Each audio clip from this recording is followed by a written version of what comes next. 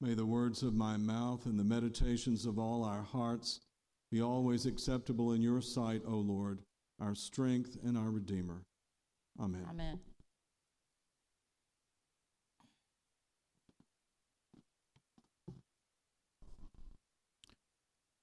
One of the Bible's iconic stories, and one of my favorites, is the account in Genesis of Jacob having a revelatory dream while he slept with his head on a rock in the open countryside. Jacob was in trouble. He had wronged his brother, who in turn had threatened him. Mama Rebekah had urged her favorite son to flee. One would not expect him to have sweet dreams, whether he had his head on a rock or not. Nevertheless, in this dream, Jacob saw a ladder connecting earth and heaven with angels going up and down it. The Lord stood there beside Jacob and promised him many blessings, declaring that he would keep him wherever he went and bring him back to that promised land. Of course, Jacob woke up astonished at this revelation. "Surely the Lord is in this place," he said, "and I did not know it. How awesome is this place! This is none other than the house of God, and this is the gate of heaven."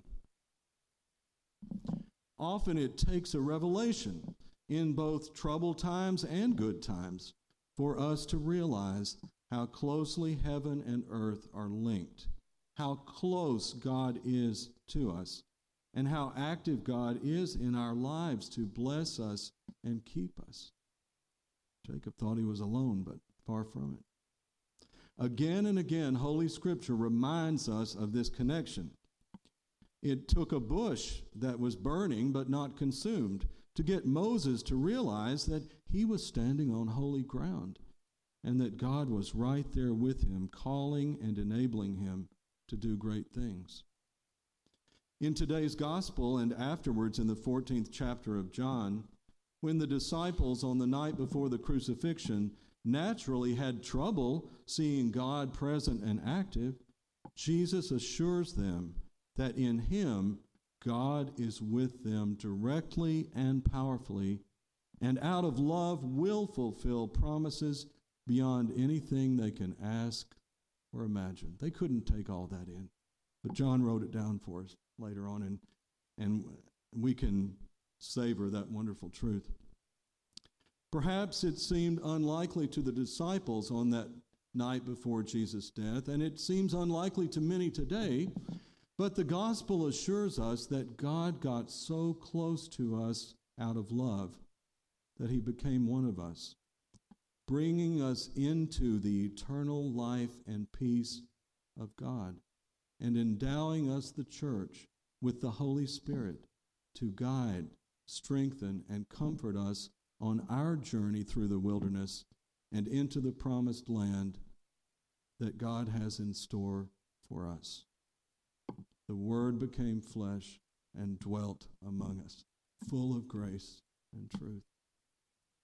We know this by faith and rejoice in it, not only because of the scriptural witness and because of the record of God's dealing with saints throughout the centuries, but because we have experienced the Lord's loving, powerful presence in our own lives.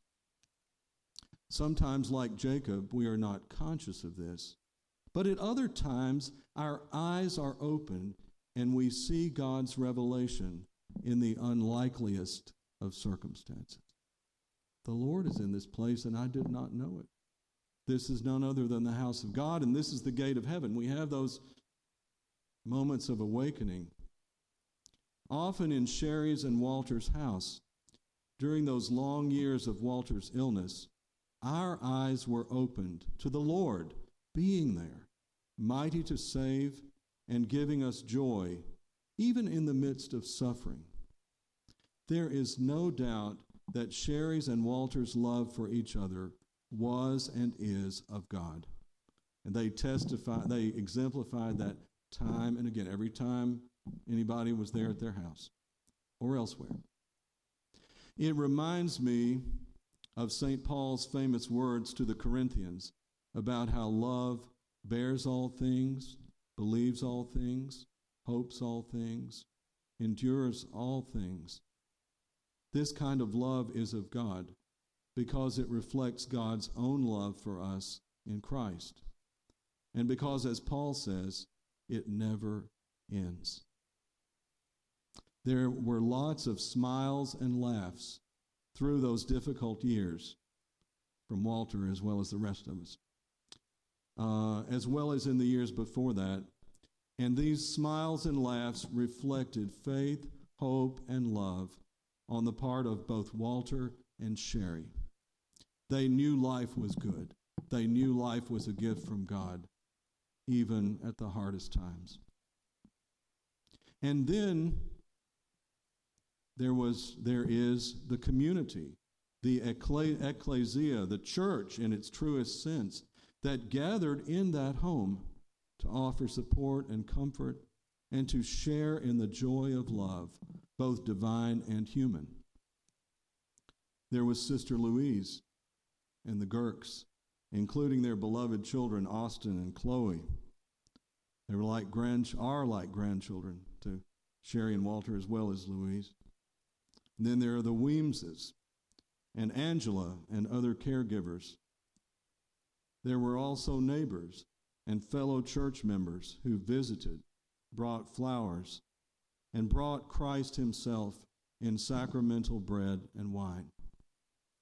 Again and again, those who gathered on that holy ground of Walter's and Sherry's house glimpsed how God was enabling his people to live up to their calling, as Paul says in today's epistle, with all humility and gentleness, with patience, bearing with one another in love, making every effort to maintain the unity of the Spirit in the bond of peace.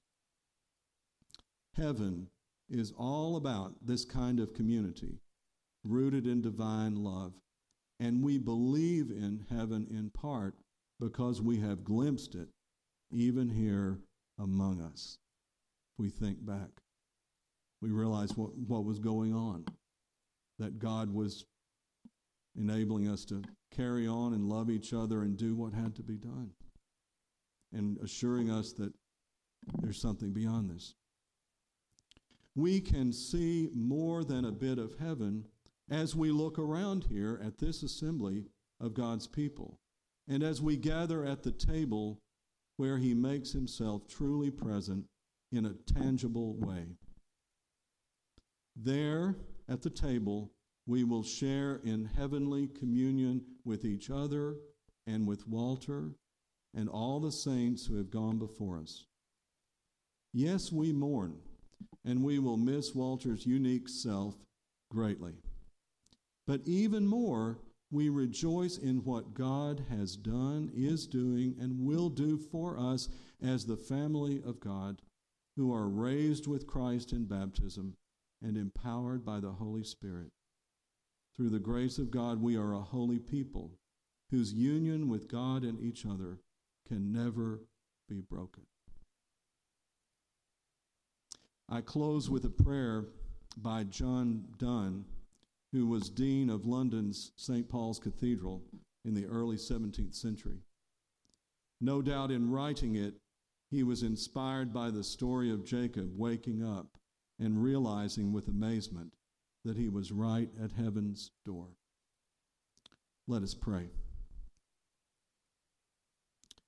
Bring us, O Lord God, at our last awakening into the house and gate of heaven, to enter into that gate and dwell in that house where there shall be no darkness nor dazzling, but one equal light, no noise nor silence, but one equal music, no fears nor hopes, but one equal possession, no ends nor beginnings, but one equal eternity, in the habitations of thy majesty and glory, world without end.